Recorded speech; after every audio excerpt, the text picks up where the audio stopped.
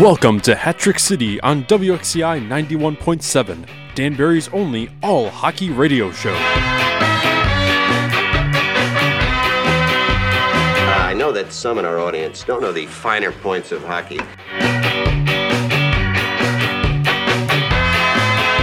You want me to dummy you again? Hat tricks, baby! Woo-hoo! Ladies and gentlemen, welcome to a very impromptu episode of Hat-Trick City. I'm your host, DJ Patty Cake, as always joined by DJ Uncle Matt, who has a very, very awesome item with us. Uncle Matt here. There we go. Out here on the megaphone that we used last night. Yeah, it's been great using this thing. I think it brought a lot of excitement to the arena, and I can tell you that it pissed off a lot of Carolina fans. So, and I think the team heard me and heeded my instruction very well. And I've suggested this similar device to head coach Billy McCreary for his instruction. And the Billaphone? Yes, the Billaphone. So yeah, last night we were able to win a game, 6-2 at home. It's the first one of hoping 3 for the weekend. Knock on wood here. Tell us, Matt, what were you seeing from the Animal House? From my perspective, Pat, I just think that it was really incredible to see the type of emotion that the fans brought and the players' response to it. And I think that that's ultimately what sports are all about. And I got to be really honest. I did see some complaints this morning. I woke up to some complaints from the fan base from North Carolina. And I can tell you that I was a little disappointed because I felt like they were just as loud at their home rink. And they had just as many devices, noisemakers, as they like to call them, noisemakers. So it was just a little disappointing to wake up and see that, having had that type of, that element used against them was kind of something that ruffled their feathers. Yeah, I know. They seem like the type to have like the double standard. We can use noisemakers, but you can't. And it was ironic because, when the NHL started in Carolina, that's when tailgating started in the NHL. And I thought that these fans would I thought they would have a little thicker skin than, say, the grimy Binghamton fans that we encountered the last couple of meetings with that team. But I can tell you that there are a lot of great people from Carolina that came up. We spoke to a number of fans that had just good things to say about the arena, good things to say about our fans, and good things to say about the league. So I think that's what it's all about at this level. We've got a fun league that, the players are playing for pride, and it was good to see Carolina fans represent no matter what. Yeah, and, with that being said, the on-the-ice product was nothing short of, what everyone thought it would be going into this game. Obviously Carolina's, Tucker Firth opened the scoring there, making it a 1-0 game. McKittrick comes in later on in the game, nets one in, his first one of the playoffs, mind you. And so that's your first period, tied at 1. Going into the second is really where the bulk of the scoring happened. Carolina on a 4-on-4 were able to score there, and then we also were able to respond to that as well from McKittrick again. So he was able to net 2 goals on that night overall. Then he had his assist on the next goal, scored by Dowler to take that 3-2 lead that ultimately would be the game winner, so to speak. Later on, Ratcliffe comes in, opens it even more, 4-2.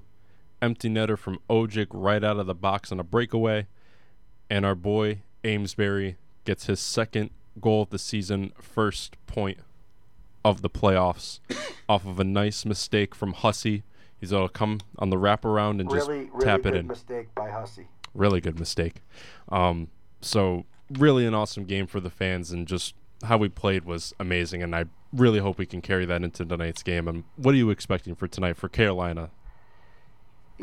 I do think that they probably can tighten up their game and fight back just a little bit, but I'm not really sure if that's going to be enough to overcome some of the players that have awoken the last couple of weeks for the hat tricks.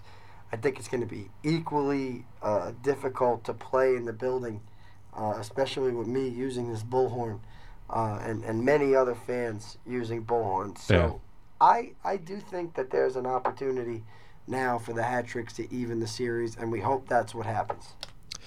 Yeah, and tonight is going to be nothing short of just an amazing atmosphere, same as last night. So, if you're listening to this before the game, thank you for listening to this before the game. We have 2 great interviews for you. One with fantastic interviews. I ran into Cory Anderson last night, who played with the hat tricks for a couple of seasons.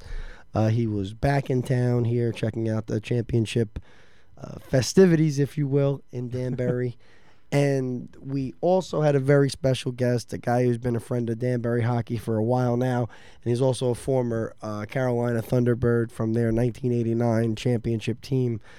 Doug the Thug Smith, the inspiration for both the Goon movies, joins us in this episode of Hat Trick City. So yeah, stay tuned, and Matt, if you could do us a favor, ring the interview siren. Hey, this is Brendan Dallard, defenseman of the Danbury Hat Tricks, and you're listening to Hat Trick City on WXCI. Ladies and gentlemen, welcome back to Hat Trick City. I'm your host, DJ Patty Cake, as always joined by DJ Uncle Matt. Today in the studio, we got the one and only Cory Anderson. Cory, thanks for coming up, and thanks for coming to the show. Thanks for having me, fellas. It's really good to be back in Danbury, and so pretty honored to be on the podcast. Love what you guys are doing with this, so happy to be here. Thank you. It's really great to have you here, Cory, but I must say that there's definitely a lot of times where I feel like it would be nice to see you out there this year. You know what I mean? I almost think that you're going to come off the bench some nights. You know what I mean? I almost think that you're going to hop over the board sometimes. But, for those of you that are kind of just tuning into the hat tricks, or Cory Anderson is with us today. He became a hat trick in the very first season. I think, was that your first professional games in 2019? Yep, first look at the pro life, and yeah. That was... But you didn't? Did you go to SBHL that year? So I graduated Manhattanville 2019, and then my first look at pros was I started out with the Huntsville Havoc. Oh wow! Did training camp, all that stuff, and lucky enough to play an exhibition game with those guys, and then got released. And it was kind of funny how it kind of worked out too, because Billy and then I forget his name again. He's the coach for Columbus. Frenchy name. Jerome Bouchard. Yeah, Bouchard. They had both reached out to me, talking about what they got going on and stuff like that. And then I was getting ready to leave Huntsville, and I hop in the office, and Glenn DiTullio, the coach there, I came in and was like, hey, just, out of your own personal opinion, like, obviously, like, I want to come back to the SP and do whatever it takes to get that to this level. And I said, coaching-wise, like, who would you recommend personally? And he goes, oh, Billy, without a doubt. So it was kind of, that helped that way. And then also, going to school in this area also as well, that kind of helped make that decision a little bit easier. Yeah, really not too far away. We didn't go to the same college, but our colleges are on the same road. Yeah. In Anderson Hill Road there in Westchester County. But you're originally from Bakersfield, California? Bakersfield, yep, 2 hours north of LA there, so good little spot in the middle of California. Something that we've talked about on this show previously when Kyle Gonzalez was here, and perhaps somebody else. We talked about how there is a lot of hockey talent over the last 10 or 15 years coming out of California. I actually mentioned a story that I wrote way back in 2010 for the New York Times about roller hockey. And at the time, there were a lot of really, high-level roller hockey players coming out of California. There was a kid named Itan Shavara. Do you know of that kid? No. Yeah, he played in the ECHL very briefly, but he was really like this roller hockey star. They had no place to put him. What was your kind of entryway into hockey being a Californian? Yeah, it was kind of just randomly, too. So we moved. So we kind of did a little back and forth from Bakersfield to Maryland, back to Bakersfield. When I was 4 years old, we finally settled our roots there. But the friends my parents had made, all their kids were playing hockey. So it was like, hey, like, we'll just, let's toss them in too and stuff like that. And it kind of ironically, I was the last one of all my buddies to still be playing. But at that young age, I started, everyone was playing roller at the time, right? So I was 4 and played that, and then all of a sudden when I turned 7 that year, just everyone switched to ice. Wow. So and obviously I come from a family, no hockey history background whatsoever, so I'm the first. But yeah, so just I fell in love with it, and I knew it was what I wanted to do, and just stuck with it. So how did it work for you? I guess we talked about this with maybe Frankie McClendon a little bit as well as Kyle Gonzalez. But how did it work for you? Like, how did you get into the kind of the established kind of hockey that you need to, basically get recognized by a Manhattanville? Yeah, I think just too, I was lucky enough to have some very great coaches growing up, and a couple guys, Paul Willett, he actually used to coach in the UHL with New Haven, those guys. Yes. Him, and then also Scott Hay. Those guys definitely, they helped me a lot as a kid because they can tell the passion I had for hockey, and they were willing to invest their time to help me out, and I'll forever be grateful for those guys for sure. So I think just having the passion to do and work every day, it kind of got me that exposure too, because Willett, he was able to help me get some exposure to major junior team, the Moose Jaw Warriors out in the WHL out there. And so got an invite to the camp and all that stuff, got put on their protected list, stuff like that. And then, it didn't work out there, obviously. And then so when I was playing in the SJHL for Notre Dame, just kind of got on the radar for Manhattanville because the head coach is from Saskatchewan. So he came out and watched and, fell in love with me and recruited me well. So, and that's how I ended up there. Who's the head coach now? For who? Manhattanville? Now his name is Dave Turco. It was Arlen Marshall who recruited me. He was the head coach. He's now the assistant, though, at West Point for D1. Yeah. The coach that I really knew well was, I want to say, Leventhal. Was that his name? Yep. Keith Leventhal. Yeah, he's the original, the founder. Yeah. He was the AD for a bit when I was there. And Danbury Hat Tricks fans might know that Manhattanville College plays their games at Rye Playland in the old casino ice rink with probably about 200 seats in there, if there's 200 seats. If that, all bleachers mostly. But I have been to Manhattanville games. When I was going to school, I don't know if you know this guy. I always wanted to ask you this. When I was going to school, the big Manhattanville player was Neil Clark. He got 2 years of eligibility after Iona dropped their D1 program, and he just kind of moved up the road to Manhattanville. He ended up playing preseason games with the Detroit Red Wings. But did you know him at all? No, never had that interaction. So it's ironic that later today we're going to have Doug Smith either on this show or on an upcoming show, but he'll be in, and he's in Goon. He's in the second Goon. Neil Clark is the guy with the red helmet at the Bashed and Brutal thing where they do that. Oh, like the Ice Wars. Yeah, type like of the setup, Ice like Wars that. type of thing. He's the guy with the red helmet. Yeah, and he was. So like Manhattanville had they've had a program for a long time. It seemed like you came out of there, but I guess it took you going to play for Notre Dame, which is another really well, program that produced a lot of NHL guys probably. Yeah, too, right? Yeah, absolutely. I mean, it was kind of funny how I ended up there too, because like I said before, so Moose Jaw was the reason I was up there in the first place.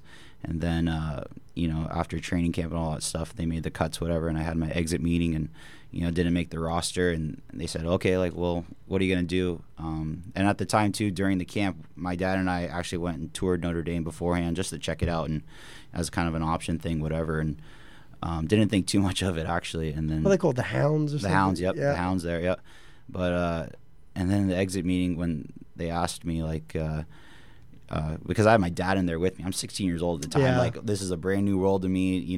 I got all these coaches, GMs in front of me and stuff like that. And they said, what are you going to do? I said, probably just go back home and try to find some AAA hockey, whatever, and see where it works out. And my dad just pipes up and he goes, yeah, I think we're going to go with Notre Dame.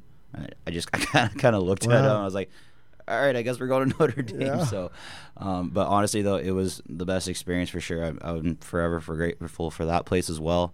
Do you know if there was anything that kind of stuck out to him? Was it like schooling or anything they provided? No, like honestly, anyone that's ever been there, it's not much. Like you're driving through the middle of the prairies and all of a sudden you roll in this little town. It's a 200 people town, technically called a village actually, but you got the town and the high school and that's it. And it's nothing fancy, but honestly, like I think just the history in itself, like you go into the arena, anyone that's been there, they have like the big wall of fame there. Everyone that's made it to the NHL. I think I've seen a pic of that. Yeah, to the NHL or what's it called, the Division I level as well. So it's pretty cool. And I was lucky to have some great teammates out of there and made some lifelong friends.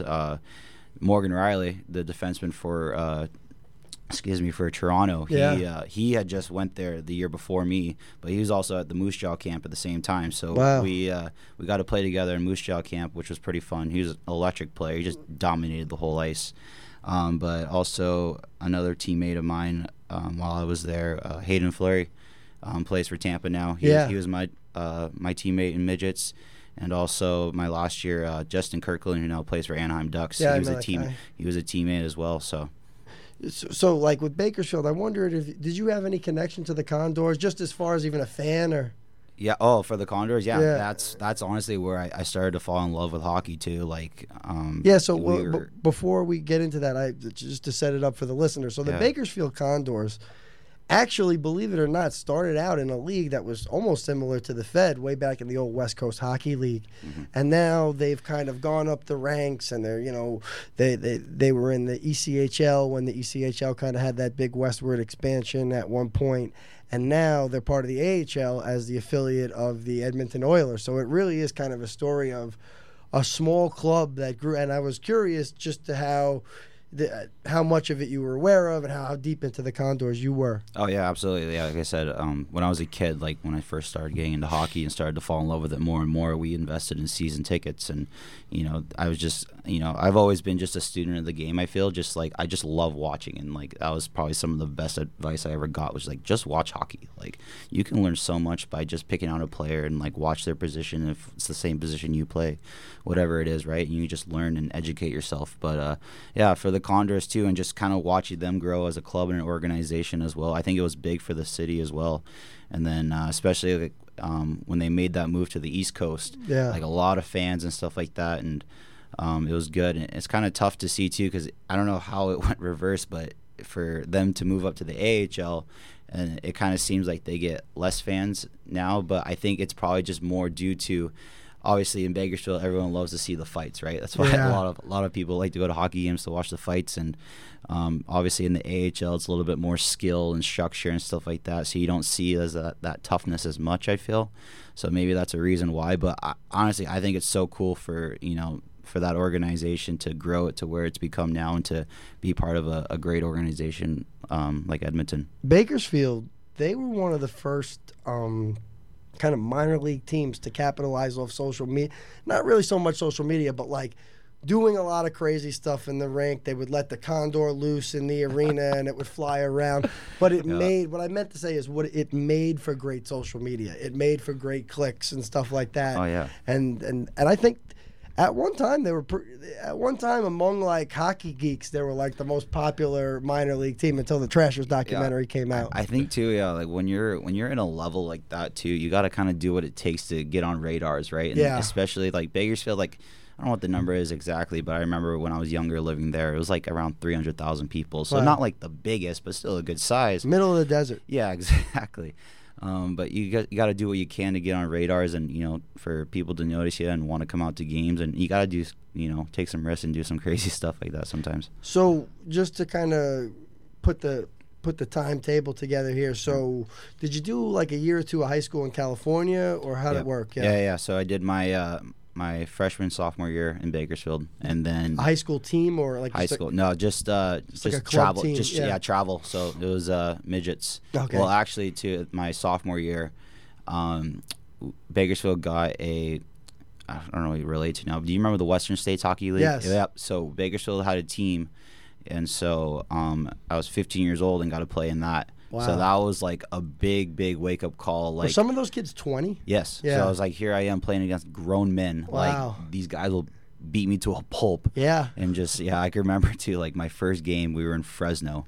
And just we playing Selland Arena. Was like it's a big arena. Yeah. And so I just remember I got clocked so hard. And, like, just like, this is a wake-up call to, like, real hockey with grown men and stuff like that. But obviously, like, I settled in and I did okay. But yeah. Wow, that must have been crazy to be out there at 15 against them. And I think in some of those leagues, probably the Wild Wild West, right? This Yep. isn't quite like the skilled leagues that you might find in Ontario Yeah. or even some of the Yeah, maybe so- even NA3. But I think too, like playing in that Western League obviously helped me grow as a player and helped me learn to play faster too at the same time. And then I think that's what allowed me to get that exposure to make a major junior camp and stuff like that to now have that exposure and that talent now. So that junior year.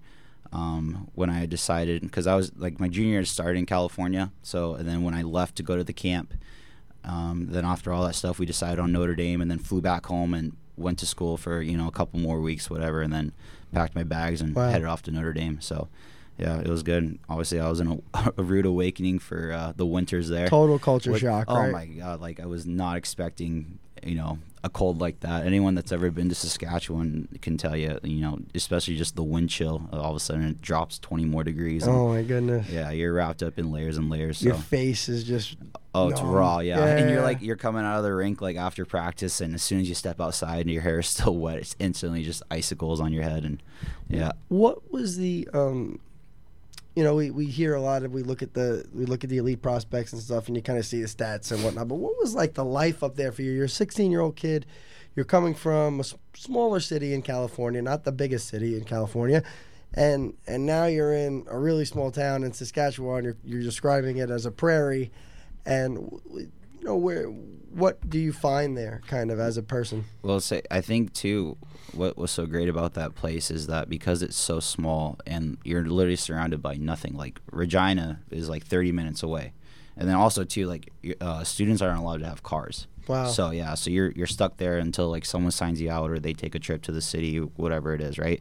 But I think it kind of felt like college early in a way because you just focus on your schooling and hockey and that's it. And I think too, like when you're in this small location and you're just walking back and forth to your classes in school, and you can be so well oriented and focused on just what you're there for. Obviously you get your education, but also at the same time you're trying to grow as a hockey player. And when you can just focus on that, I think it gives you a real advantage. So is there a rink on campus? Yep. Is there dorms, or you live with billets? Yeah. No, it's like I said, it's like basically a whole college setup. The dormitories, Wow. and there's about 3 different dorms for the guys, one dorm for the girls. Wow. So yeah, and then the rink is right there on campus. You just walk across the campus there, and it's right there. And the Duncan McNeil Arena, the good old dunk tank. Lots of good nights in there, but yeah, so it's hockey 24/7 in that town. Like when hockey season's in, like if you're not playing that night, you're probably going to the rink to watch whatever team. Like they had 2 teams at every level, so all the way from Bantams all the way up to midget AAA. So, but yeah. I mean, and then you kind of get the opportunity to go to Manhattanville College, which is just about 40 minutes from here in Purchase, New York.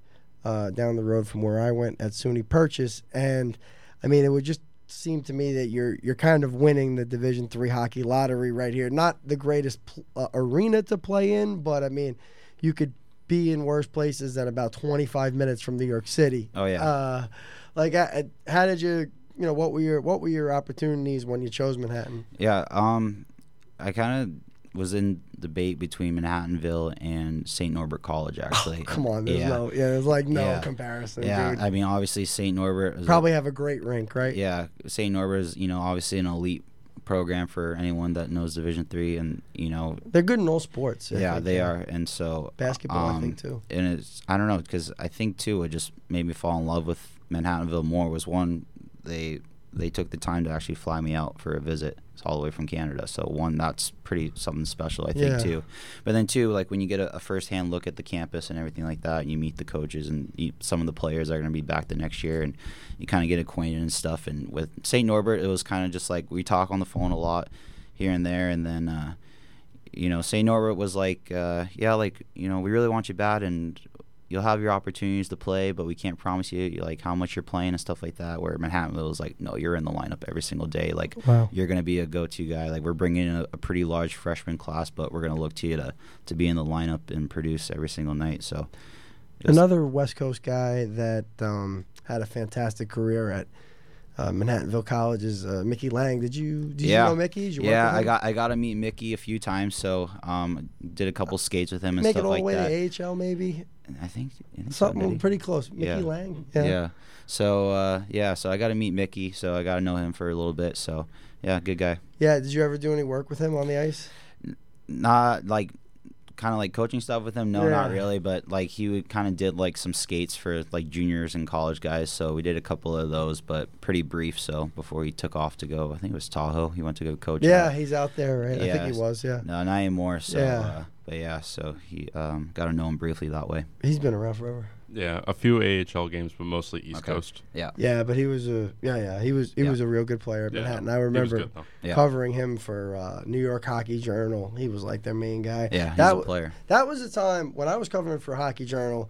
Manhattanville was pretty good. Utica was really good. Utica was playing. You played up there against Utica? Yeah, that's who we had to beat in the finals. You play in that AHL rink against Oh, them. it's electric. Dude, Oh they my used to God. get like 3,000, 4,000 Still do. people Oh, yeah. to come to their D3 hockey game up there. It was that was one place that was holding it down. You were in a really competitive conference. How'd you guys do overall in the 4 years, I guess? Yeah, I think my freshman year, I'm pretty sure we made the semifinals, and so I think the only bad year was junior year. We lost first round, Wow. so we went semis, out first round, and then obviously won it my senior year. But that senior year, like honestly, like was, I don't know, we just kind of felt it in that group that like we had it, right? And so, obviously, and it was kind of funny how it all worked out. So obviously Utica is who we beat in the finals senior year. And I'm pretty sure, like, if the stats are right, but, like, all 4 years, we had never won in that barn, Wow. ever. And so when Like another impossible place. honestly, yeah. And so, like, and it was pretty electric what happened because it was a best of 3 series. And so I don't know if it's every other conference does it too, whatever. But for our conference, the UCHC that year, they turned it into a best of 3. But how it worked though was that game 1 was say Saturday night, whatever. Game 2, so we had lost Saturday. Game 2 on Sunday, if we had won, you instantly play game 3 that same moment. So how that game 3 works though is I know, right? It was absolutely nuts. So you Talk play about making so college hockey a joke. Exactly. So Like a beer league just, game. it was kind of just, and then so how it worked though too for that game 3. It We've was reserved the basically- ice, boys. It was actually but it was actually just a mini game. They called it. So you only play 20 minutes. What the? Yes. So it's like a it's long not, overtime. Exactly. So it's not OT though. So you play the full 20 regardless, right? Yeah, And yeah. so honestly, it worked in our advantage because we pull off this huge win Sunday, right, or whatever day it was, right. And the boys are buzzing, we're feeling it, and then it's like, dude, we got to go right into this game 3. Like we got the momentum, like we just felt it, and we were amped, and we were able to pull it off in that That's mini amazing. game. So I don't love the concept. Obviously, dude, like I ended up on the right side of the coin for it, but I literally played in a beer league soccer league that was like that. Yeah, I don't know what the whole concept of them deciding to pick that, the way to do that, but you know what? It kind of worked out for us in the end. We had to do that too against Elmira College. What's it called in the semifinals too. Wow. So, but yeah, it's just funny how it worked out. But but for the whole conference in general, like I think me going to Manhattanville as well, the whole conference is kind of like that blue collar style, and playing in Saskatchewan, and anyone that knows the SJHL, like back then, obviously, it was a grit league. Like it's a blue collar league where you gotta work for each win every single night, and I think that kind of tied into me going to Manhattanville in that conference, and you play those schools that are kind of in the same way, and I think it just fit well for sure. Because obviously, like if I went to St. Norbert, like in those other types of conferences, you kind of have like your top dogs and your bottoms, right? Like there's a good night and day, right, of who's who. But in my conference for Manhattanville, any team could win on any night, and I think that's what kind of grows you too as a player to learn not to take a night off anytime. So I wonder if you would have even made it to Danbury had you gone to St. Norbert. Like not that you couldn't have gone to play on, but like just with the circumstances that brought you here. You never know. No, absolutely, and I'm a person that believes everything happens for a reason, right? So, who knows what could have happened? Even if who knows if I even got my look with Huntsville or not? So, who knows how that would have all worked out. Where did you live when you went to Manhattanville? Did you live on campus the whole time? Oh yeah, no, on campus. Like, yeah. So hard to live off campus over there. Yeah, yeah. I mean, say we don't really have the funds to be living off campus in Purchase, New York. You guys had like the preppy campus. Our campus was like the Lower East Side in the '80s. Like it was just drugs and graffiti everywhere and like trash all over the campus. If you guys go over to your place, it's like a beautiful summer camp or something. Yeah, there was one of our guys my freshman year though. Like, he does okay. And so he was able to live off campus though. But no, it's just easier to live on campus at the same time because like it was like, hey, like we'll have like our pre-games in the suites and go out afterwards or go to the bars from there. But you guys are actually closer to White Plains than we were. You're kind of further down the hill. Yeah. And like able to, it's like a 10-minute ride compared to like a 20-minute ride for us. But I do miss those days sometimes. Let's spare the listeners the college kind of. Need a whole other episode for stories. Definitely like a saga there on Anderson Hill Road. Oh God. But yeah, so I guess you went to the SBHL camps, and Billy has that way of he's usually in touch with a lot of those SPHL coaches to see who's available, who comes through. That seems to be a fringe guy or a guy that could benefit from opportunities to play in a pro setting. But what did you have any kind of? Did you ever come up here for a Whale? I guess the Whalers weren't around when you were in school. No. Were the Titans around? Maybe they were around for a year or two, but but never made it up here until the Hat-Tricks. That's interesting. What was your impression when you got here? Honestly, like I thought it was great. Like I love the arena, how you just have that one huge side of bleachers, and obviously like I've kind of did some research before, and you kind of see like how they fill it up and stuff like that, and you kind of do like your little history lessons, and you see the history of the team and everything like that. So obviously you can tell that there's a lot of passion in this town for hockey, right? And so it continues to grow and grow, it feels like, and so to be a part of it was definitely a big honor. So you were a part of that 1920 team, 2019-2020 team that just absolutely was on a tear. Yep. I think you guys had a dozen-game winning streak or better going on that season, and then boom, COVID comes and it ends. What was a promising season, probably equal to the one the Hat-Tricks are experiencing right now. You were one of the guys who didn't play at all the next season too, right?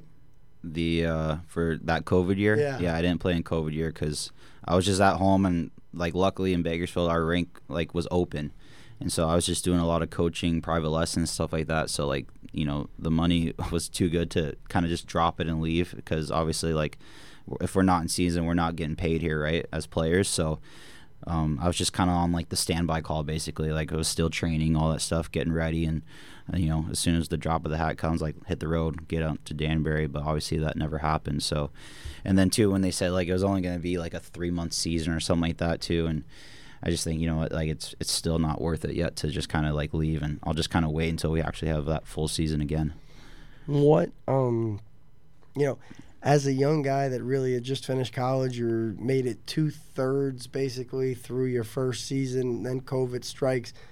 Was it difficult just kind of knowing that the time that was passing would have probably been those, a big chunk of those good years that you were going to give hockey? Yeah, I mean, it was definitely tough for sure, and I did reflect on that for sure. When I was at home, I was like, what, this is, I'm losing time of, my hockey clock, right? And everyone has that clock, and eventually that time runs out, and it was really tough to swallow for a bit. But you know what? Honestly, that I got 2 pretty great years out of obviously 1 3/4 more so, but at the same time, like it was from start to finish though, like it was just a huge blessing, and just to have the opportunity to do all this stuff was pretty incredible for sure. So there was no regrets with it at all. That's something that I've, as I get older, I had a birthday this week. I don't think I want to say how old I am. Oh, but, happy birthday. I had a birthday this week, and as I get older, it just seems like that time that you guys are living right now is just so, like, especially the guys on the team right now, it's just so valuable. You never get those couple of years after college back. Like, it sounds crazy, but and I'm quite a bit past those couple of years after college now, but I can tell you in my experience, you never get like your last 2 years of high school back. Yep. You just never get it back. Yeah. And you never really get those kind of middle to last years of college back. You never get those back. Yep. And then I think one of those times, just as a growing person, as an individual, you never get those years that are like right after college back either. So to be a hockey player and to have that, as you say, hockey clock on your mind, I'm sure it was devastating. And I often wonder how many guys this league missed, or guys that maybe would have been good that just had to make different choices. I think at this level, that time is just so much more valuable. If you think about it, if you're one of these athletes that makes $180 million, I'm not saying every athlete does, Yeah. but if you're one of these athletes that makes multiple millions, yeah, it sucks if you miss a year, but it's almost good. You can like rest your Sure, body, get yourself absolutely. back to 100%, and then you can go on for the next 12 years making multiple millions a year. But I think when you're literally in the Four Peanuts Hockey League, Yeah. it's one of those things that you're playing for pride. It's really for pride, Hockey League. Yeah. And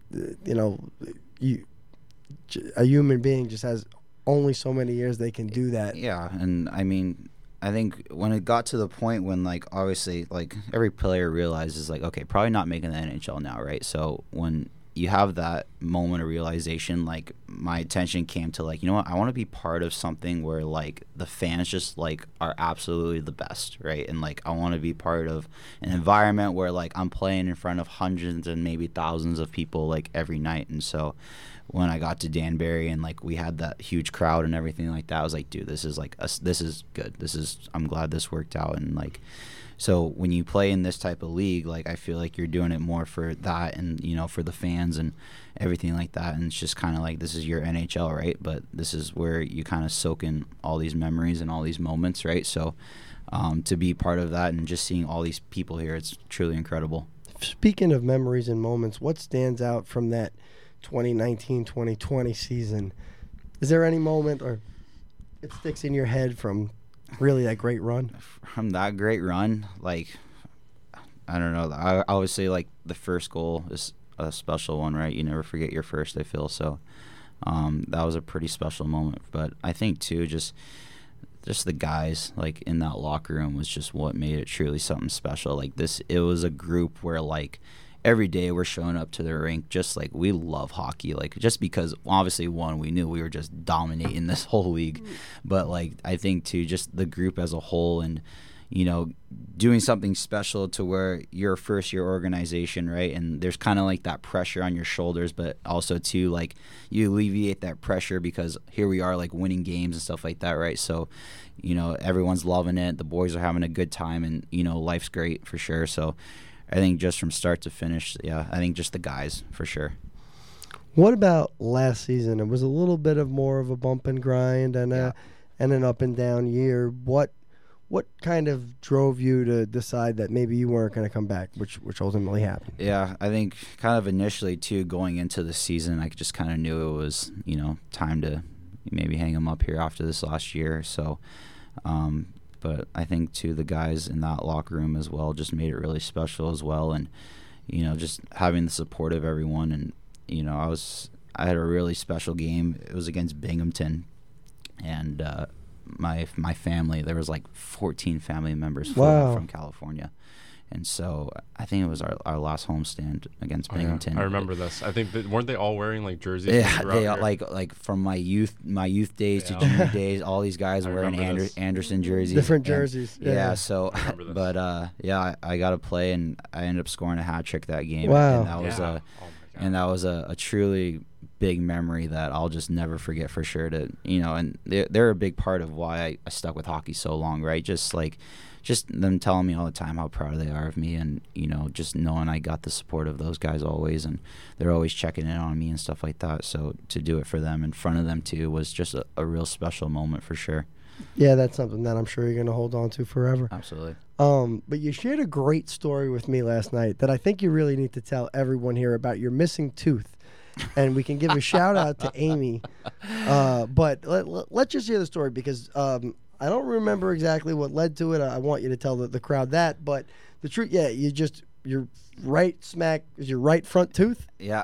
So we were playing against Watertown. I don't know what point in the season. It was probably around February or Did something you get like thrown that. out of the game too? You had to leave the game? Oh, I left the game. Yeah, I was.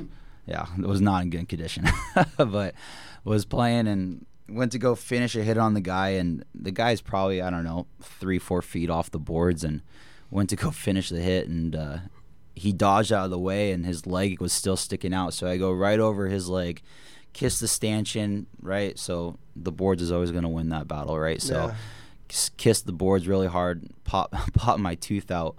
And so I was like, and I just like, I had no feeling in my face too. I was like, dude, I got like, this isn't good.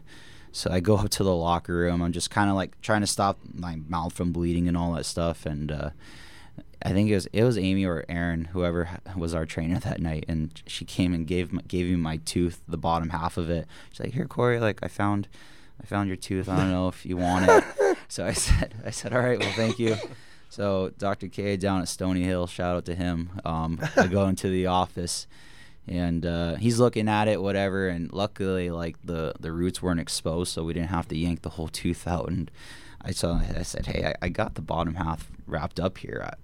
I don't know if you can do anything with it, whatever." He looks at it and he goes, "Yep, I could put this back on." Wow. So this dude, I swear, in like 10-15 minutes, like a NASCAR pit stop, was just like working real quick, gluing this thing back up and on, and brand new, good as new. So I was pretty pumped that I got to save my tooth. Well, that's awesome, man. I mean, that's one of the best stories we've had. Pretty much, just about losing a tooth. Oh my God! And I was so freaked out too. Well, not freaked out, but I think I was more mad because here I am, like 29 years old now, and 28, sorry, and like going my whole hockey career without losing a single tooth. Wow. And then, of course, in my last year, now like I save it up to get hurt and do this thing. So whatever. Tell us a little bit about what you've been doing since you stepped away from the team here. Yeah, so life in Cali has been it's been pretty busy, but pretty blessed with how it's been going. So kind of a reason too why I stopped playing was I had decided previously before though that firefighting is what I wanted to get into, and so 28, 29 now, it kind of got to that point where it's like, all right, if this is what I'm going to do, like I got to start focusing on it, right? Like I know obviously everyone knows hockey's a sport where you can't play till you're 40 years old, whatever. Mm-hmm. But so to get in that feel for fire, it's like, all right, I'm at that age now where like, all right, this is where I got to start getting into it and whatever.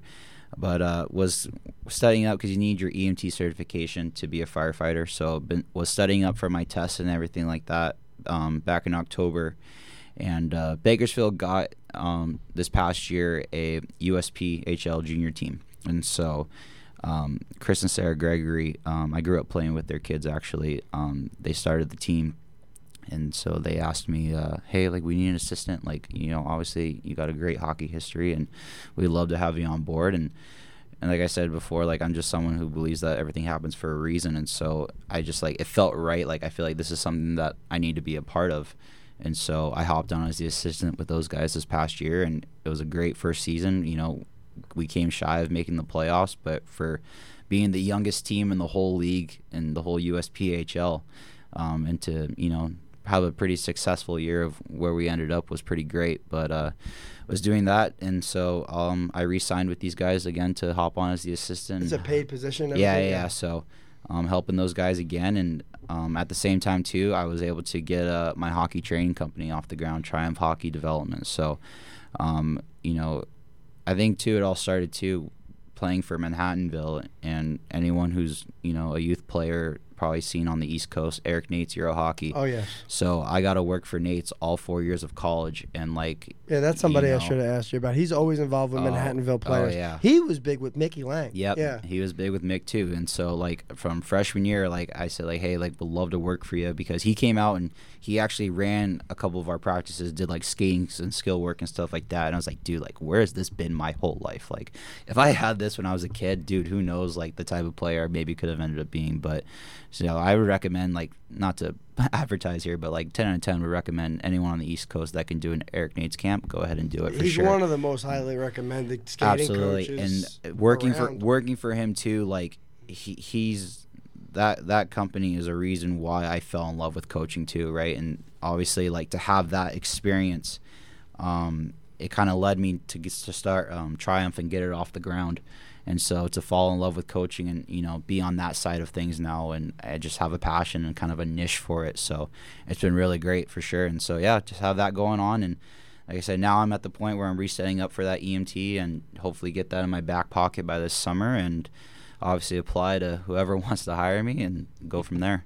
Before we dip into a couple closing thoughts about the series and whatnot, but Sure. I want to ask you, so you did tell me last night when we were shooting the breeze that you did play in some senior games out there. Yeah. And I was always kind of wondering, like, it would just seem like there's so many players, guys like yourself, guys like Kyle Gonzalez.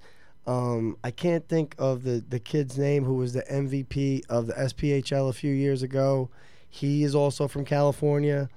I can't think of his name right now, but in any case, and it doesn't seem like there's a shortage of arenas out there. I know it's probably harder to make ice on the West Coast. I'm just guessing, but like how you did play some senior hockey. There are a few teams out there on the West Coast that are in the Mountain West that are kind of doing it right. Vale Yeti and the Santa Rosa Growlers. I know you're playing with a team called the Stockton Stallions a little bit. Yep. But how come? Like, do you think that there could be a market for something like the FPHL out there? It might be a little less or a little, but I mean, even if it started with humble beginnings. Sure. Yeah, absolutely. Maybe, something like the Federal League, I think it could do pretty well. Obviously, you do a lot more recruiting for sure to get those guys out to the West Coast, and obviously the West Coast is an easy seller, right? But obviously at the same time depends on your location. So I think too you got to make sure that you have the right market, because obviously like California is still growing as for hockey wise for that world. So I think if you're in the right city for sure, it kind of like it gets that ball rolling, and if you got the right crowd and the right market for sure, it could definitely have potential for sure. Well, like you said, like the Bakersfield fans are kind of used to that rough and tumble. And I'm probably, I'd venture to say that there are probably a ton of places out west that, again, if it started out as 6 teams in small rinks or something like that, and built up to empty or bigger arenas, they moved into bigger arenas that have been empty. Yep. But yeah, I always kind of wonder about that because there's a lot of talent. But I think too. Sorry, I just think I think it's like I had mentioned, the location is a big factor, because it's like you get kind of like those blue collar towns in California, like Bakersfield's one, Fresno's one, Stockton, right? They had the Heat, they're gone, right? So these guys, the Stallions, they stepped in, and like we had a great turn. It was an exhibition game we played, but we had an awesome turnout for senior hockey or something, right? And I think it's just because of it's hockey, right? And these people wanted to see hockey again, and I think, like I said, it just depends where you are, though, for sure. It would be nice to see something happen out there, just to see more guys go to work and more opportunities available. I think too. I just think that for the college aspect, though, it needs to get better. Yeah. Like that whole, and I see it happening eventually too. But it's like Oregon, UCLA, USC, like those big schools, like they can easily start an NCAA Division I program. Absolutely. And like you talk about really growing hockey in California, like that's where you do it right there, because obviously the youth kids are going to look to that more because it's more closer in their ballpark when it comes up to their future, right? Sure. So I think if they get that ball rolling for sure, like you're going to see California hockey really skyrocket for sure. I could definitely see that. Washington State and all these other schools out there on the West Coast, they probably have a lot of potential for that. And then, like UNLV's got to be on the way at some point. Like that school too, exactly. You know what I mean? It's so tough right now, especially too, because with the youth side of hockey is that like there's not enough high caliber out there, and I think that's a reason. Like for me, I'm a perfect example, right? Like if I really wanted to pursue hockey and grow and become a really good player, like I had to leave California, right? Mm-hmm. And that was the right choice, and obviously it worked out great.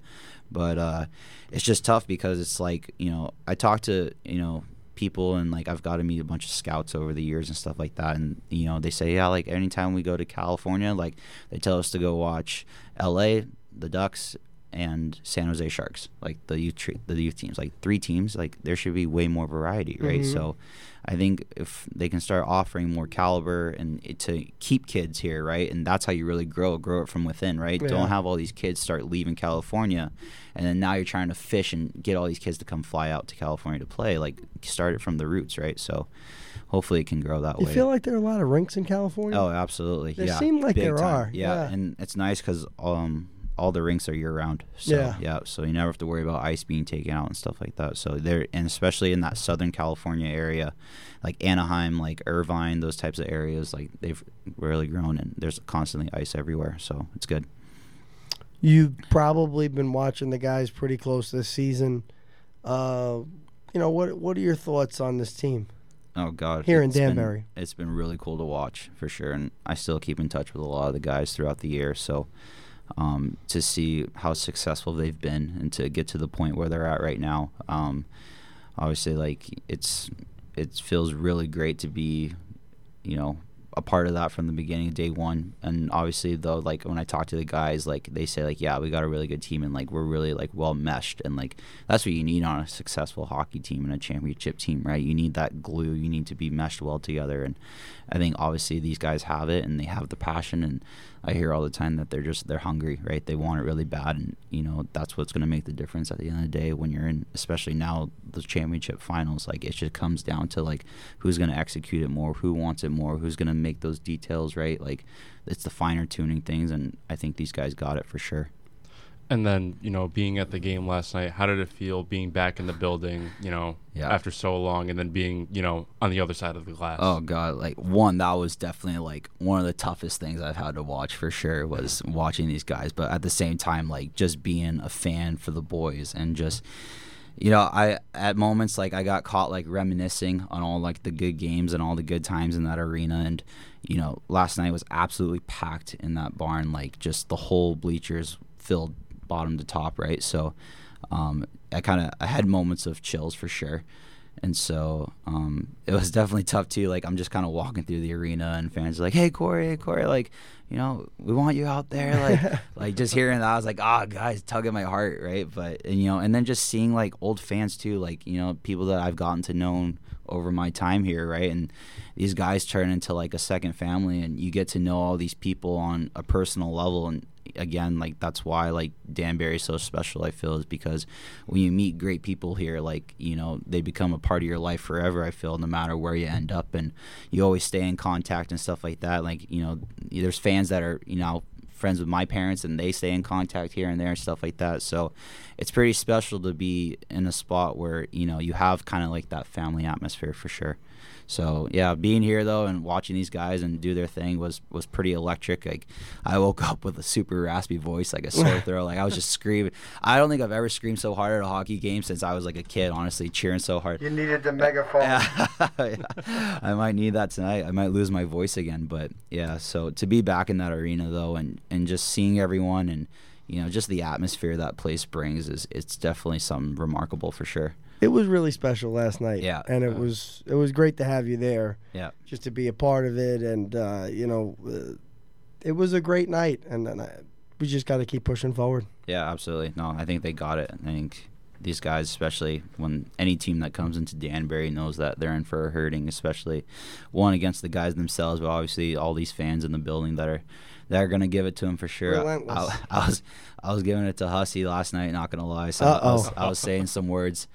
But yeah, so it's all good though. So both of the Hussey brothers had let's just say a lot of comments directed at them. Oh yeah. Yeah. Oh man. But no, so yeah, to be here though, like I said, it almost feels like I never left at the same time, and just kind of driving through town and checking out the old spots and everything like that, and it feels good to be back here for sure. I've definitely now considered Danbury a second home for me personally. That's so awesome. But yeah, so I'm happy to be here, and I'm glad I could witness this for sure. Awesome. Well, thanks again, Cory, for coming on the show, and thanks for coming up. Absolutely, fellas. Thanks for Great having me. to see you, Cory. Thanks, guys. Hey, this is Daniel McKittrick, the Speed Demon at Danbury Hat Tricks, and you're listening to Hat Trick City on WXCI. Ladies and gentlemen, welcome back to Hat Trick City. I'm your host, DJ Patty Cake. As always, joined by DJ Uncle Matt here in the studio. Today we got the one and only Doug Smith, otherwise known as Doug the Thug. Doug, Thanks for coming on the show today. Boys, I appreciate being here. Doug, it really is great to have you here, man. You've been, a good friend of mine for actually a few years now through the Mustache Classic and all you've done to support men's cancer and suicide prevention as kind of an ambassador and a player and a referee, everything you've done over the Hall of Famer you've done over the last few years with us. But when it turned out that the Danbury Hat-Tricks would play against the Carolina Thunderbirds in the finals, I was like, this is like, we have to get Doug to come down here if he's going to be at the game because, you really got your start in pro hockey with the original Carolina Thunderbirds too. So it's just incredible to have you here, man. Right. Yeah, I mean, for people that don't know my story, my first year of minor pro was in Winston-Salem, and that was in 1988-89, and we actually won the championship in that year. And, it was just phenomenal to be on a championship team in general, never mind your rookie season. And so when I found the schedule was leaning this way, and I kept watching the games for both sides, and here we are. We're in Danbury in the finals, and it's sentimental for me to have Carolina here.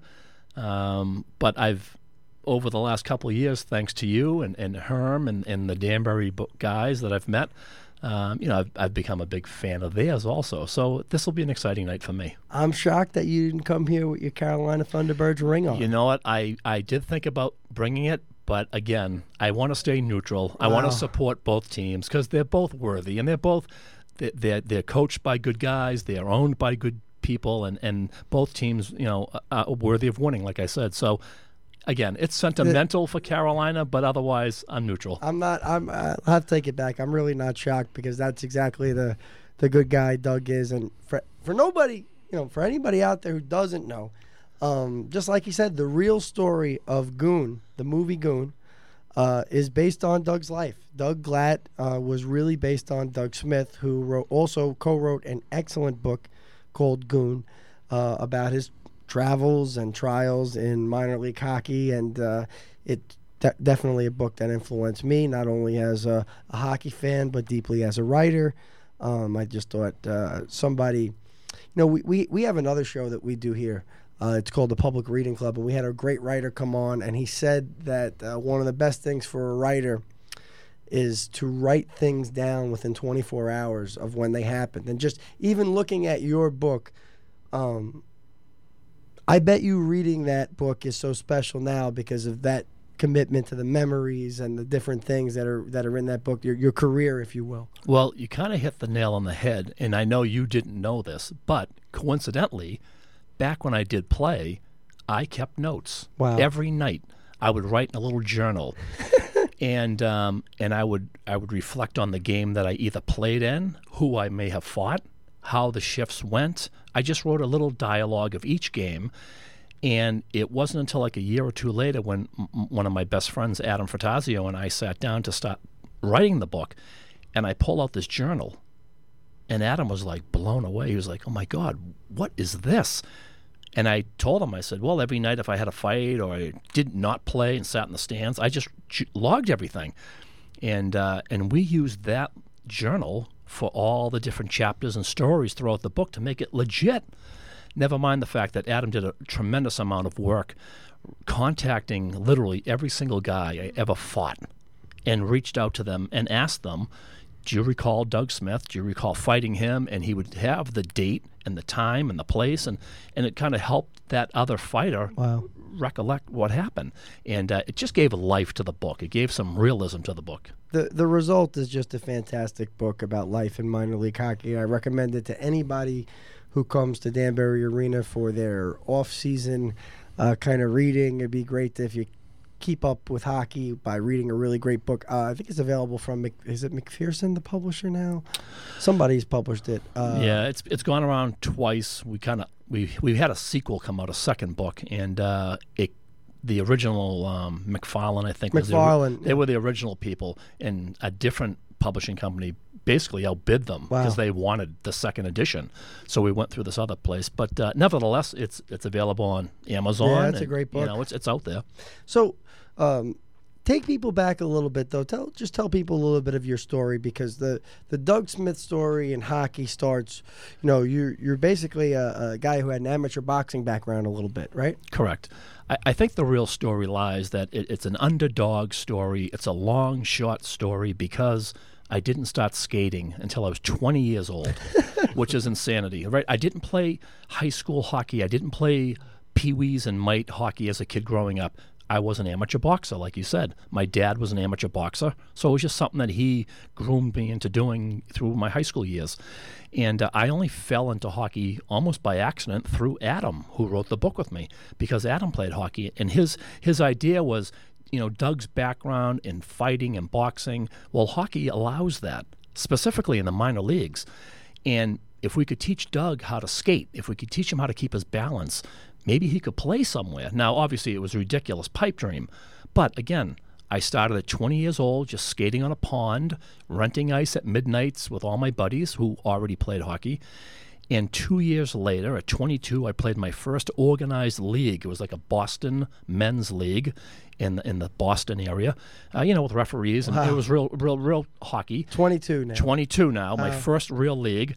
And then by the time I was 23, I was in the East Coast Hockey League. Wow. So, again, it was a pipe dream, but listen, it comes down to also politics and who you know in life, right? And I just happen to know some of the right people. I knew a scout in the NHL, and I knew some other people. And listen, my skating was horrendous, as you can well imagine. But you know what?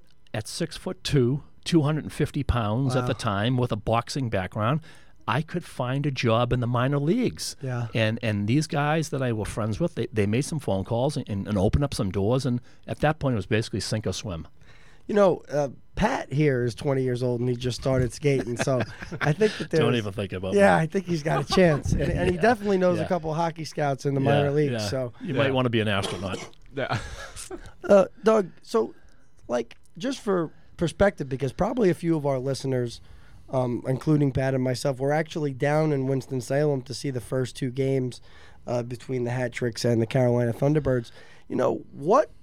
What was it like? You're a Massachusetts guy, you could be from nowhere else, and you go down to North Carolina, you're in your early 20s. What was the vibe like down there? We saw an old barn that had a lot of character, you know what I mean? But it was probably very different, some 30 years ago, Yeah, exactly. And it certainly was. But I can tell you the hockey fans have never changed, and they haven't even changed today, especially in minor league hockey. Let's face it, minor league hockey are small areas located in the suburbs or the outskirts of a city or an older type of city. And Winston-Salem back in the time was no different. It was a tobacco factories, and the smell was nasty. Anytime you went outside, all you can smell is that tobacco. It was awful. But my point, though, is that they're all hardworking people down there, and they didn't care if their team won or lost. If they didn't see a fight, if they didn't see good, hard, physical hockey, they felt like they were getting ripped off. Wow. So here comes Doug Smith from the city of Boston down to Hillbillyville. And my very first game and the very first shift of my first period of pro hockey, I dropped my gloves against a known tough guy, and I beat him. Wow. And then the second period, I get my second shift against the other tough guy on that team, square off, and I beat him. Wow. So overnight, fortunately for me, I was like an overnight sensation to the fans. They loved me, and I couldn't do no wrong because I was always willing to fight. That was my role. And my team really took me, open arms, and because they didn't really have a guy at the time that was doing that job. And, I probably played about 30 games or less with them. I had probably 175 penalty minutes for that first year, and it was all fights. It wasn't 2 minutes for hooking or 2 minutes for tripping because I didn't get any shifts to actually play. That was the funny part. I would just go out on a face-off and line up next to a guy who was, kind of running around, and I'd try to straighten them out. So it was 28 games with 179 penalty minutes and one lone pretty assist. I'm sure it looked like Gretzky. Yeah, the assist probably came off my shin pads by accident or whatever. But yeah, I mean, again, it was a great atmosphere down there. I loved it. In fact, when the season was over, I almost didn't go home. Yeah, I liked it down there that much. The people were really super nice to me. I just enjoyed. It was going from the city rat race that I lived in to slow country, just low-key lifestyle, and I really did like that. Where did you guys live in those days? The team actually had an apartment complex that they housed us in, so rooming was provided by the team, which was huge back then because we weren't making a lot of money. And the only way I could actually make extra money was to fight more. And I know it wasn't publicized, but, I mean, the owner of the team at the time would always give me little notes in my paycheck with extra cash saying, great game Saturday night, having 3 fights. The fans will be back next week to see you again. Because I was making him money. Yeah. Concessions were selling because people were coming out to see fighting. Yeah. And win or lose the game, I mean, like I said, the action was there. The action was there for them, exactly. So for me, it was great. It was a great time. So do you remember, like, I've probably talked a little bit of smack about Carolina, but it was a great atmosphere. The fans were loud. What was it like in your day down there? What was the atmosphere like around games in that league? Yeah, I mean, I could come out at warm-ups, and there would be banners up on the upper deck that would have my name on them. I mean, I had a great fan support. And even on the road, those fans would know who you are. Like, you're the bad guy. And they would yell at me. They would throw stuff at me. But it was awesome because, you knew they recognized who you were. And I always said to all my teammates, I would much rather fight on the road than at home. Because on the road, that guy is under pressure. He has to fight me. Because he's in front of his fans now. Right. And everyone wants to show off at home anyway.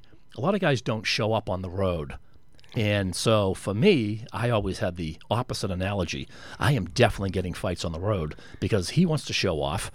And he thinks he can take me. Yeah, and I want to try and prove him wrong. And I got to make a name for myself.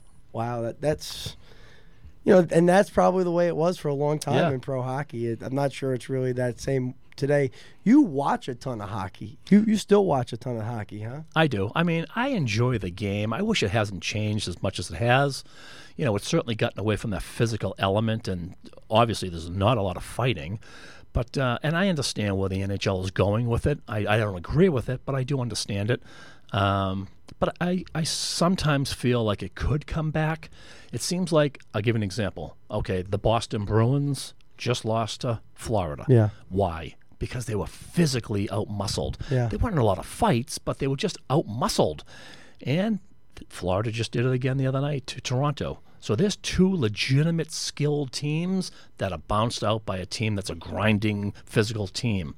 That hockey's going to come back. It has to, because people are looking at the blueprint and saying, well, we're never going to win the cup if we don't bring in a few of these type of guys. It's going to go back. I echo the sentiment. I would love to see just a little more aggressive hockey. I'd like to see guys a little more eager to take the other guy off the puck at least. And I think we're seeing less and less of that. Not just fighting, not just, kind of aggressive play to kind of level things, but more eager to get the guy off the puck. You know what I mean? Right. Eager to take, and I think there's a lot of looking, there's a lot of floating with your man or the guy that's on the puck. I'd like to see a little more of that action. Have you, probably a lot of people don't know, you actually refereed some games in the Federal Hockey League at one point, probably 10 years ago, huh? I did, yeah. I worked actually in Danbury. I did some Danbury games. Wow. And I have some pictures that I actually had brought last time I was at the Mustache Classic, and I had shown some of the guys from the Danbury team. But, yeah, I mean, that was incredible for me to be a linesman. And there's nothing more exciting to be a fighter and now be on the opposite side of the fence and to be able to yell, let him go. Yeah, when 2 guys want to square off, right? So it was fun. I always loved coming down here to Danbury because your fan support down here is huge. And I just like the makeup of the rink, like especially that tier that hangs over the top. It's like you're looking up and there they are. The fans are just hanging over you. Yeah. It's like being like a prison fight ring or something. But I just enjoy the atmosphere here too. What about do you have you watched this team at all? Like, do you get a chance to watch any of the games? I do watch some of the Danbury games. I have to say I'm still a fan of Amesbury because he's one of the loneliest guys in the league that still fights. I mean, I know there's a couple of guys, but I enjoy watching Danbury just because they have something that has an interest in me, and like yourself, I've gotten to meet some good people down here. Yeah, that's great. I mean, that really. I think when you like that brand of hockey, it's one of those. It's hard to shake. You know what I mean? You want to see that physicality, and you want to see kind of the score even at times. But I mean, they played well this year. Let's face it. Yeah. I mean, with or without physical play, they won a lot of games this year. They really did. Really hard to beat at home. When I was looking at your elite prospects page, you only had that 1 year in Carolina. They did win the championship. You do have a ring that you didn't bring today. but what I wanted to ask you was why didn't you go back? Were you ready to move on from that, or what was the story there? I was kind of in that summer. I definitely had the bug. Like I thought that I could make somewhat of a career out of it. And I had talked to Carolina about possibly coming back. They were up in the air about what they were going to do. They were talking about getting a new coach. So I didn't really push hard. I just figured I was grateful for what I had. Again, I was just skating on a pond a couple of years earlier. And so I kind of just dragged my feet a little bit. I didn't really push because I knew I wasn't. I mean, East Coast League was the bottom of the barrel at the time. There were no other leagues, really. I certainly was going to be able to get up to the next level, which was the American League and the IHL. And so I just kind of floundered around my area. I did play leagues. I did play hockey in my area, but not at that level. And certainly no fighting. And I got some calls. I got a couple of games with Johnstown back in the East Coast League, and Cincinnati. I went to their camp. But yeah, it just kind of fell. Did you get AHL games? Yeah, I got a handful. Yep, I got a couple of games in Springfield. I got a game in Moncton, and then I got a handful of games in the IHL out with the Phoenix Roadrunners.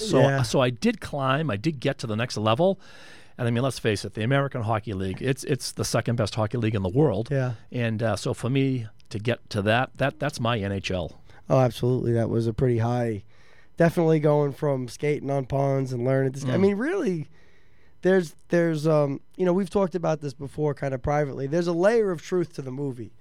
Yes. The fast climb, like from kind of just trying out hockey to playing, that's kind of one of the truths. Yeah. Right. I mean, but there's a lot of other fake things in the movie. Like, I don't really like corn dogs, and I didn't wear white figure skates to my tryouts. I mean, there's a lot of silliness, but I get it. I've said this before. It's not the Doug Smith story. They used my book loosely with the script, and they came up with their own script. They needed something to sell. One of the things that I know about you is it seems like you're really honored not only by the movie kind of coming out, but also that they included you in different parts of the production. Yeah, I mean, when I got notified, first of all, that they were buying the rights to our book, Adam and I mean, we couldn't have been more floored to hear that. And you're right, Jay Baruchel, and the staff and the team of writers.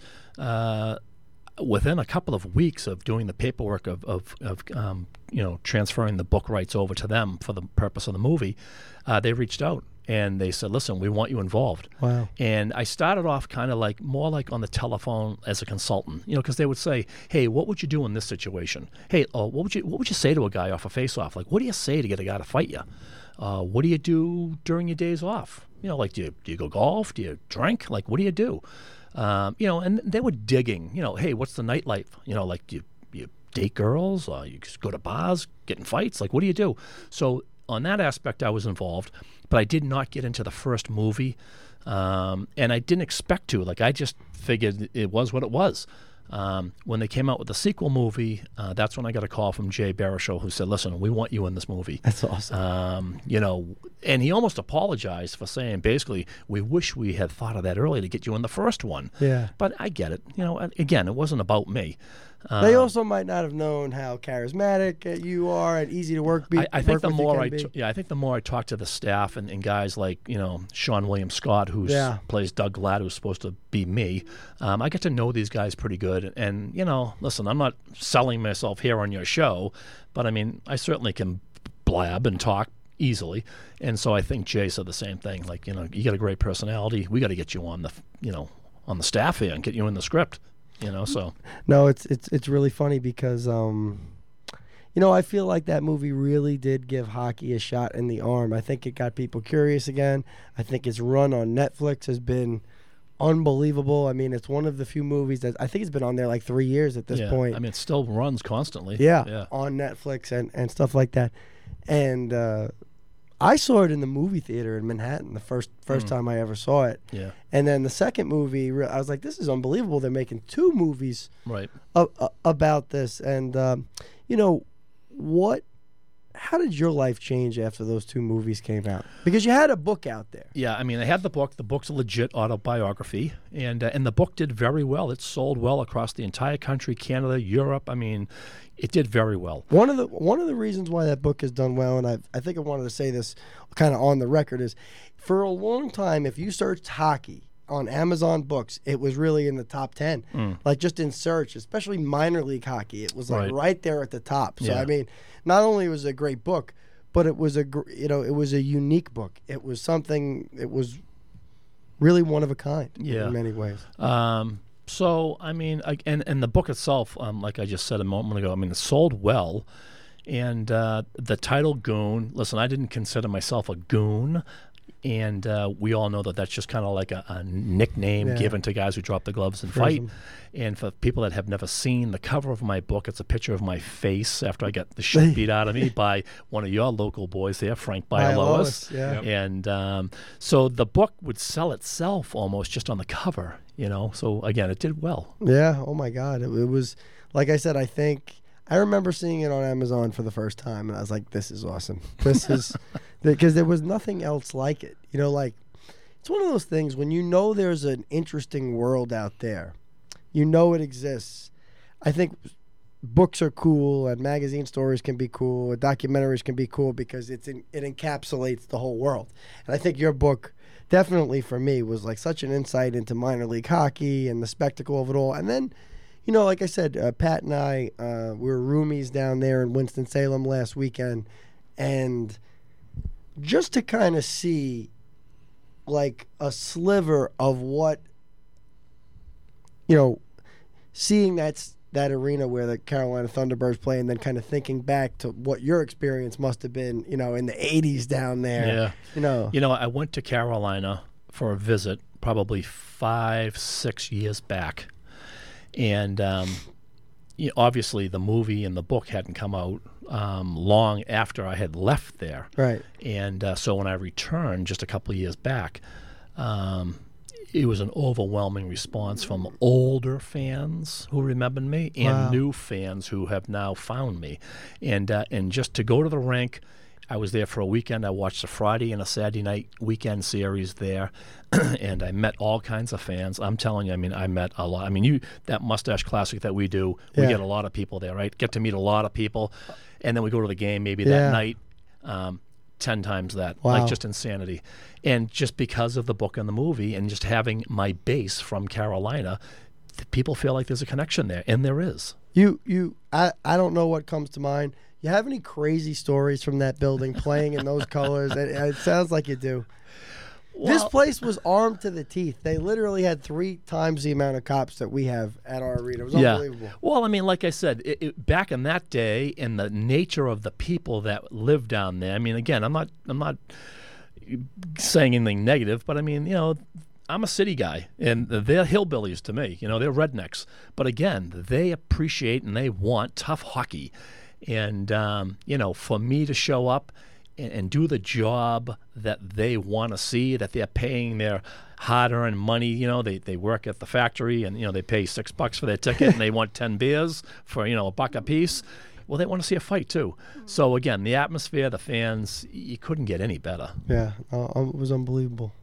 Yeah, and then, on the topic of us being roommates down there, we went to 5 different barbecue places between us. Was there any type of barbecue? Did you go out for experienced down barbecue Oh down God, there? the food down there was really good. Yeah. I mean it really was. There were a lot of old school diners. Wow. In fact, I know there's a bunch here in Danbury. Oh, yeah. There's some great diners around here. Holiday Diner. Shout You better out get there Holiday. tomorrow. Yeah. Yep. And so We'll Carolina. tell them a celebrity's coming in. Doug the Thug. Matter of fact, 10 o'clock tomorrow. Yeah, there you You're go. going to be here tomorrow for the game, right? No, really. So it's again, the atmosphere down there, the people. It really was a place you'd want to stay there. You'd love to live there. Any good fights? On or off the ice. On. Any off-ice good ones, too? I had a handful of off ice issues. With, a couple of people. I worked part time there was a bar there. It was called the High Low Tavern. It was right along the river, and I got to work there a couple of nights during the week just for extra money. The owner was a great guy.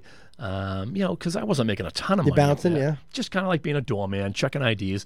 But as you can well imagine, there's always one guy who's had a College couple kids. of drinks. College kids have a few drinks, and they figure out who you are, and they want to take a shot at you. A few testers, huh? Yeah, and like I've said, I had a lot of good workouts out in the parking lot. I never said no to anybody. Oh, man. I just didn't want to discourage them that, if you challenge someone, then you need to back it up. Yeah, wow. So- Good. Parking lot stuff, huh? Jesus.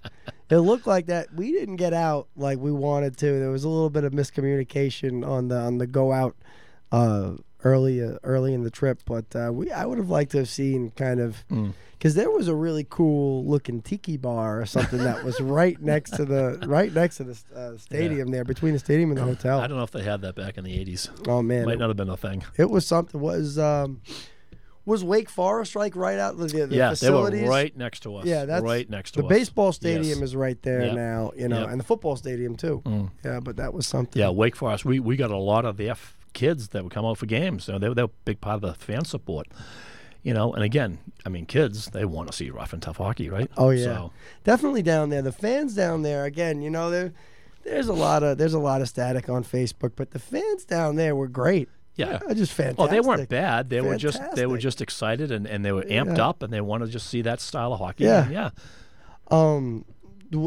It's great to have you down here. I appreciate you coming down to this to the show. But I think you're here because you just love hockey. You love being around the spectacle. I had a feeling that even if it wasn't Carolina, you might show up for the championship. I wanted to at least catch a game Yeah. down here. Obviously, I mean, again, like we said earlier, you and I, we've become good friends over the last couple of years. appreciate that. And your Mustache Classic is literally one of my favorite charities I do.